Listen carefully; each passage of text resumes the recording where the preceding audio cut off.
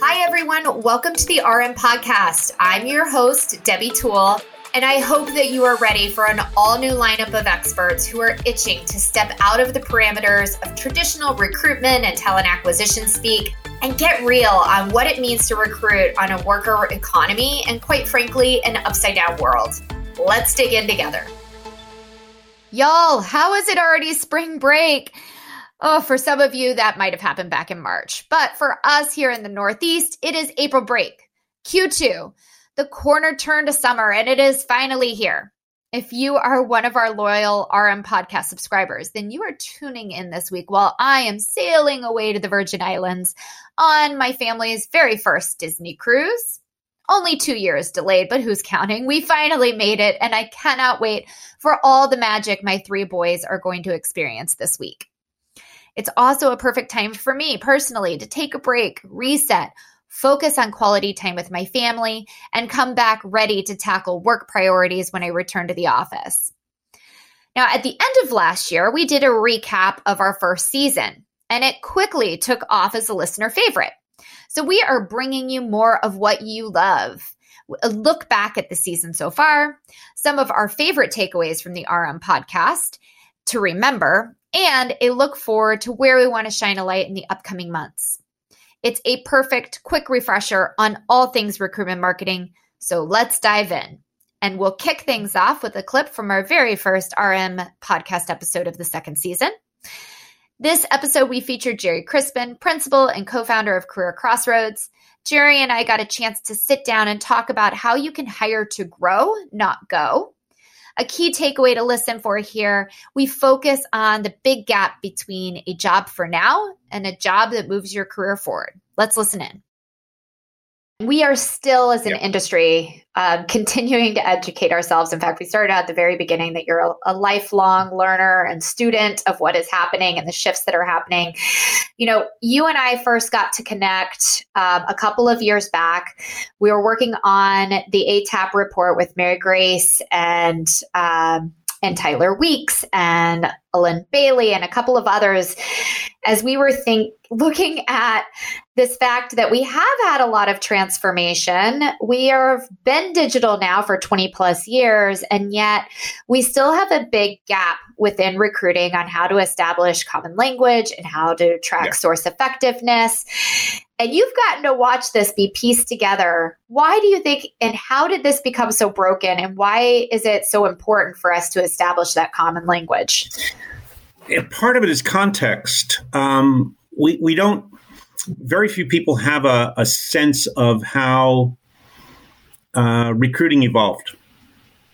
And it's really, in a modern day point of view, it's evolved in over 100 years. You know, as the second industrial revolution began towards the latter part of the 1800s into the early part of the 1900s, we established, if you will, an approach to workflow that we still are using, and using way too much, obviously. And it's only now that we're really starting to rethink that workflow in a way that, from a technology point of view, can be supported. But if people aren't willing to do things differently, the technology is not going to follow. The technology helps you do what you know how to do, not reinventing the way you do it, even though with all of the claims. It really isn't. It's really helping you to do what you think are the sequence of events that get you to engage people.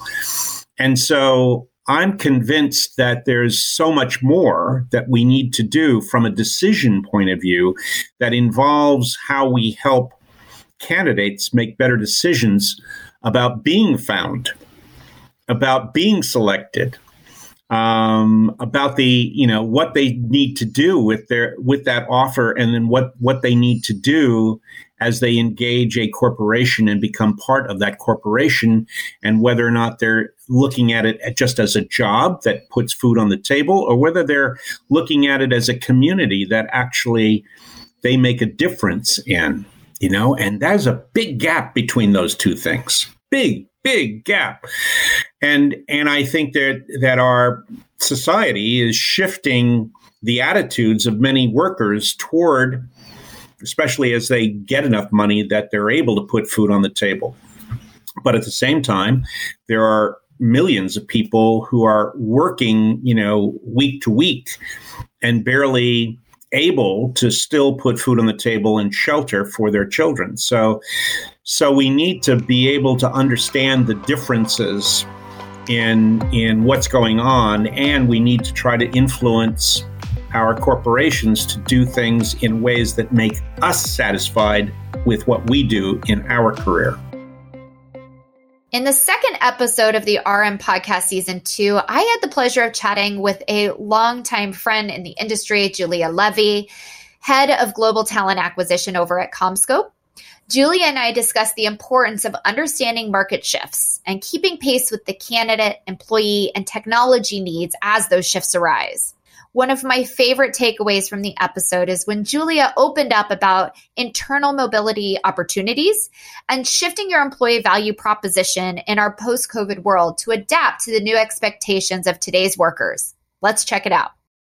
So Julia, we also have, as you're making this shift and you're listening, and I love that you guys are operationalizing it and formalizing it and recognizing that this is new work moving forward, right? This isn't like, let's fix a temporary Band-Aid.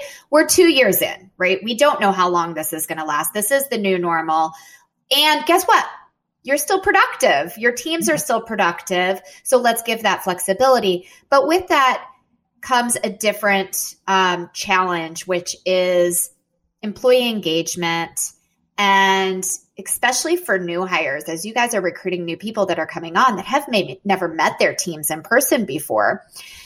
And I know this is outside of employment branding and recruitment marketing, but I think those go hand in hand with retention and employee satisfaction. What are you guys seeing and doing to address that employee engagement in this flex remote workforce? So a couple things. So I don't own our onboarding process, but I talk a lot to the person that does, the team that does. And so we will collaborate a lot to offer suggestions and ideas on things that we can do to try and help improve that. One of the big projects that we have for 2022 is to really dig in around internal mobility and talent marketplace and what that looks like. We did hear when we've done our EVP, our employer value proposition surveys, career growth development is really important to people. And so we are trying to research there's a lot in the marketplace around here and a lot of newcomers. So really to understand the marketplace around internal mobility, how can you connect if someone's interested in an opportunity? How do you connect it to your learning system so that if they're not qualified for it, you can say, hey, here's these classes that you could take in our global learning solution to offer people opportunities to grow. If someone has a project that they're managing and they need a certain skill set that's not on their team, how do you borrow those skills from someone else within the organization for a shorter period of time? How do you make one part of the organization aware of someone's skills in the other part of the organization? So for 2022, our project is really to research, and it's something that I'm heading up, is research and understanding what's out there. What should internal mobility look like for CommScope? And then develop a recommendation that we can bring to our executive leadership to get their buy-in and potentially budget to implement something hopefully in 2023. But, with the way the world is today, it could be 2024. But that is something that we are really focusing on this year, exploring and making a recommendation for a future implementation. And I love that you're involved in that process. We're hearing a lot about internal mobility, and a lot of people are looking into what technology out there, what processes out there. We're not seeing a lot of doing, though, because everybody's like, where do I start? Who owns this?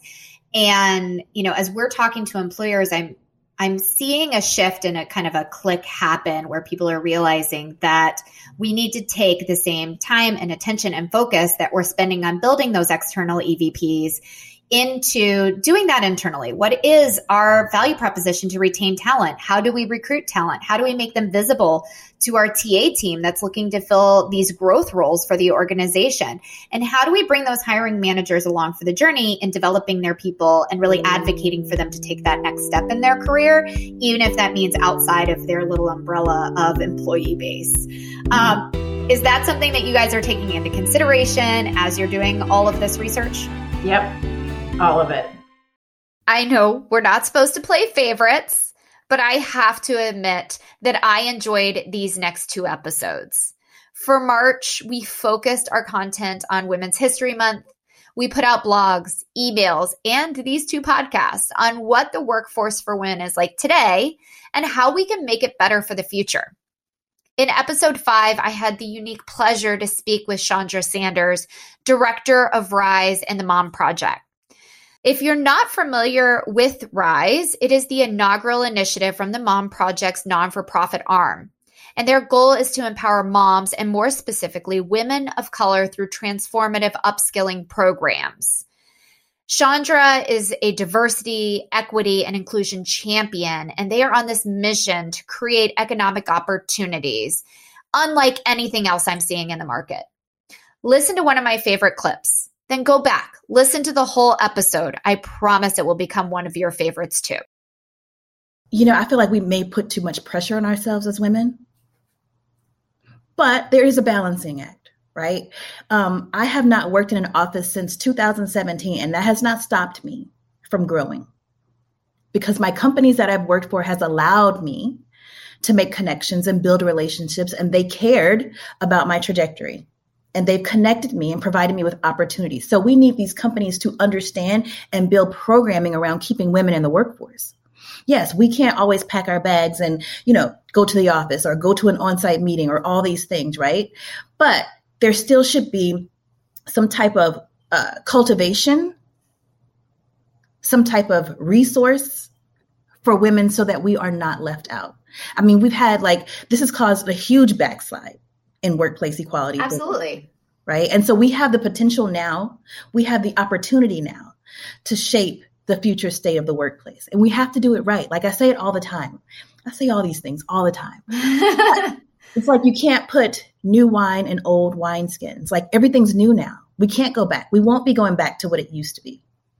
So you're speaking wine. You're speaking my language. Yes, good analogy. But we have a chance. We have an amazing opportunity in our hands right now to truly make the future of the workplace inclusive for women of color, and flexible, and bring the human experience back to work. We are not in a place where we can separate being human and being at work anymore. Empathy has to work together.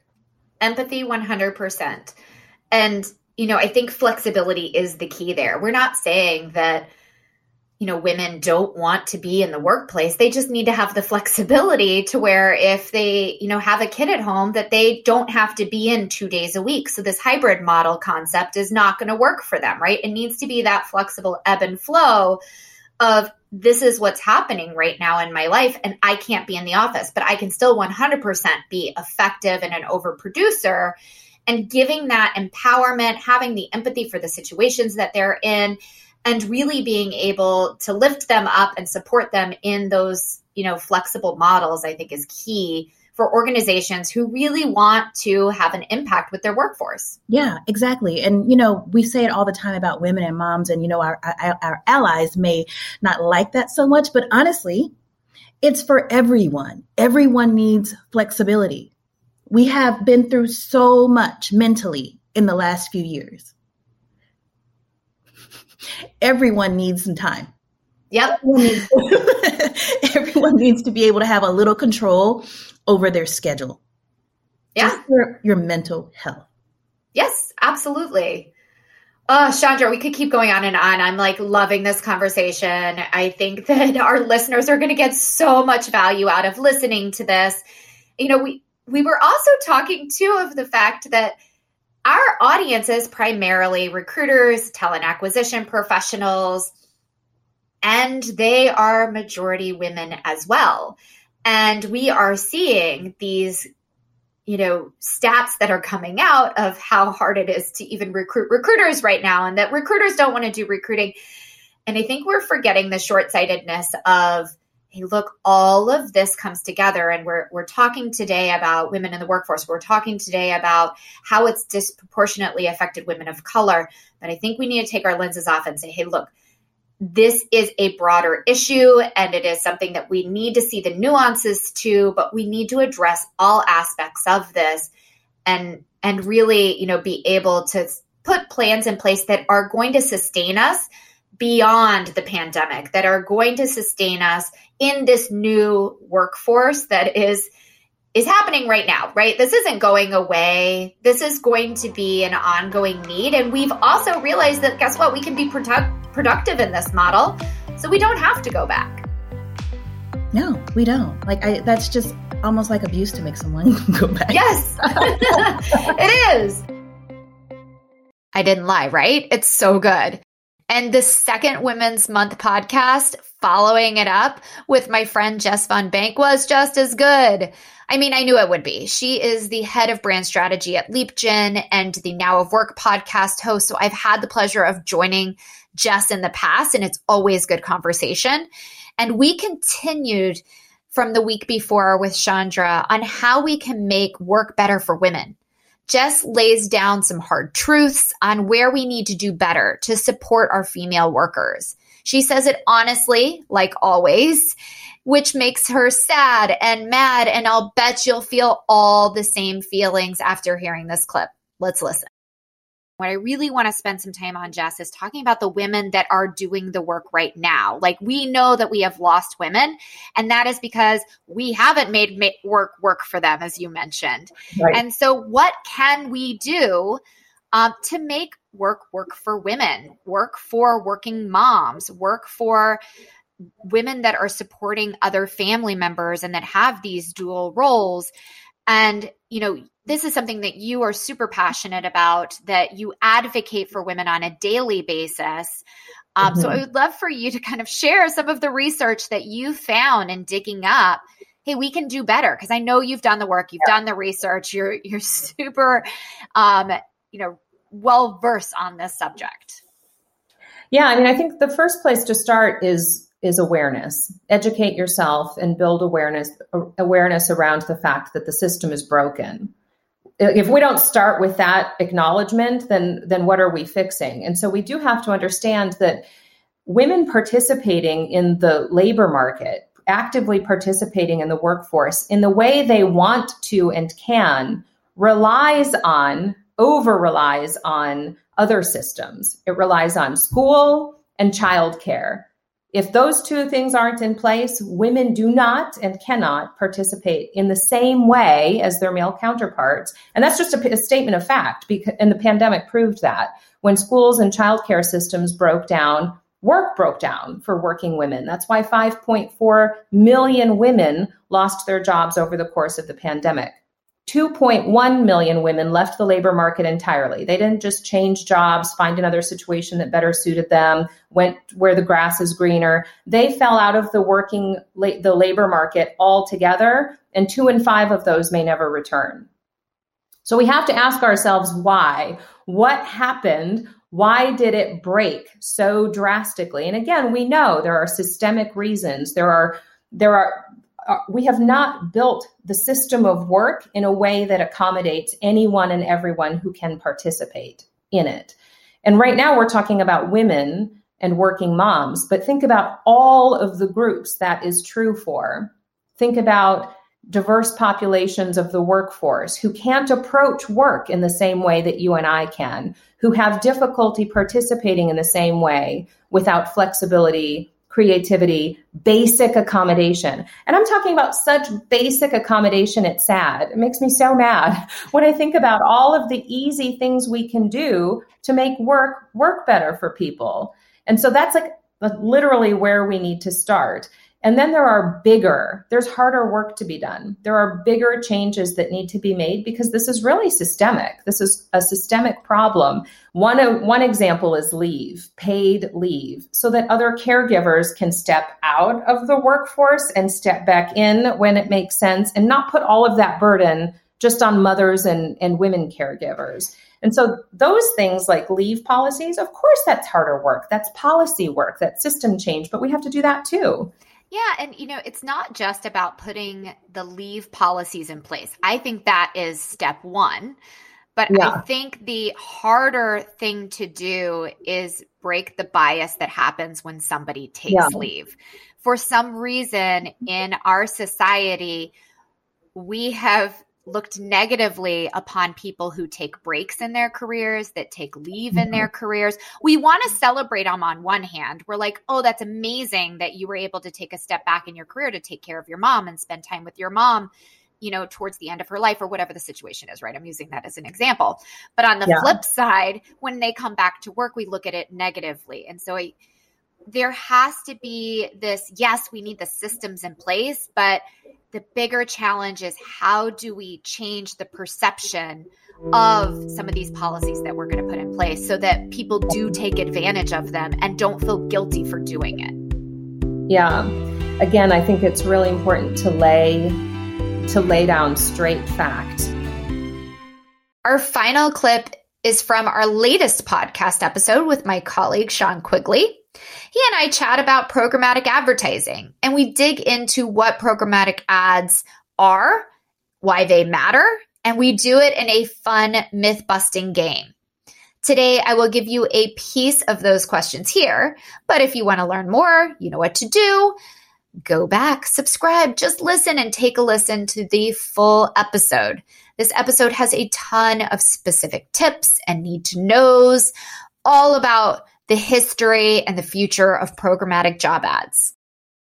So you're blowing my mind. I'm learning a ton. I thought it might be fun for our listeners if we did a little bit of a myth versus fact. So I'm going to ask you a question that I have heard about programmatic advertising, and you get to either debunk what I'm saying or say, yep, that is actually true.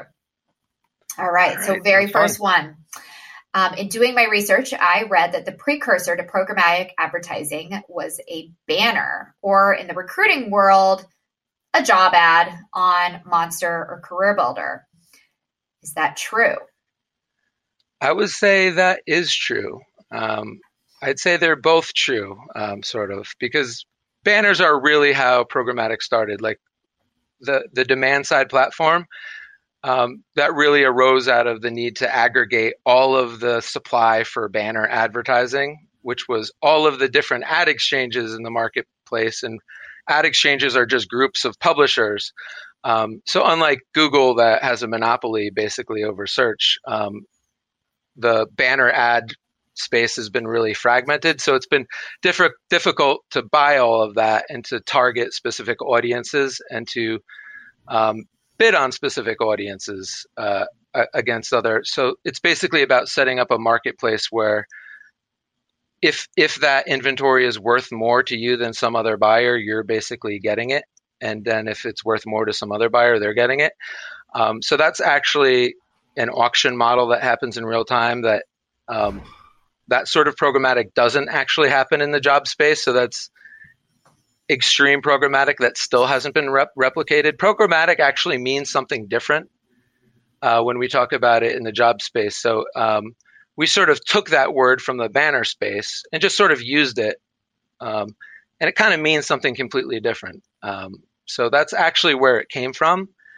And then we took it, and what it's actually doing, we're not doing real-time bidding in the same way for banners. We're not sort of bidding on Indeed, and then it's a live auction that happens. And then it's spreading on 20 different places. It's it's not like with banners, it's sort of happening in a nanosecond, and lots of bidders are going, and then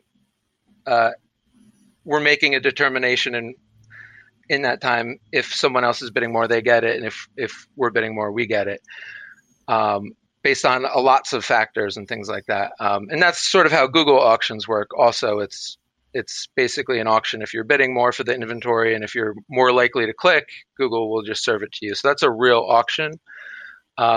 With programmatic in our space, it's really more about rules that you can set up to shut off jobs, to auto optimize. So if you have a campaign budget running across lots of sites, to evenly distribute that money across sites and to have an algorithm shift the money to the better performing sites. So there's sort of different things that we mean when we say programmatic. It's mostly about things that happen automatically that would be impossible for a person to do. Like there's to be able to shut it off once I've hit my max applications, or what we think is the number of applications that we need, or be able to shift the spend based on easy to fill jobs or hard to fill jobs, or well-performing sites or less performing sites. Exactly. And even more granular things like if there's 1,000 jobs in a campaign, to shut off some of the jobs, and if some of the jobs are pacing really well, spend a little less on those. And if some are pacing a little slower, spend a little more on those. If some are brand new, spike those up, because new jobs should get a spike up. So sort of sub rules within a campaign, and to have that happen every day. All these micro changes that would be an enormous amount of work for anyone to try to manage by hand. All right, we use the tech to do it. All right. Thank you all so much for tuning in while you have your head down working on a project, or maybe working out, or simply vegging out. We love speaking with practitioners across industries to understand what work looks like on the front lines. We are all in this together, and we truly want to make work better for all of us. If you want to continue listening, please remember to subscribe to the RM Podcast for the latest and greatest in recruitment marketing trends. Drop us a note if you have any hot topics you'd like to hear more about. And as always, happy listening.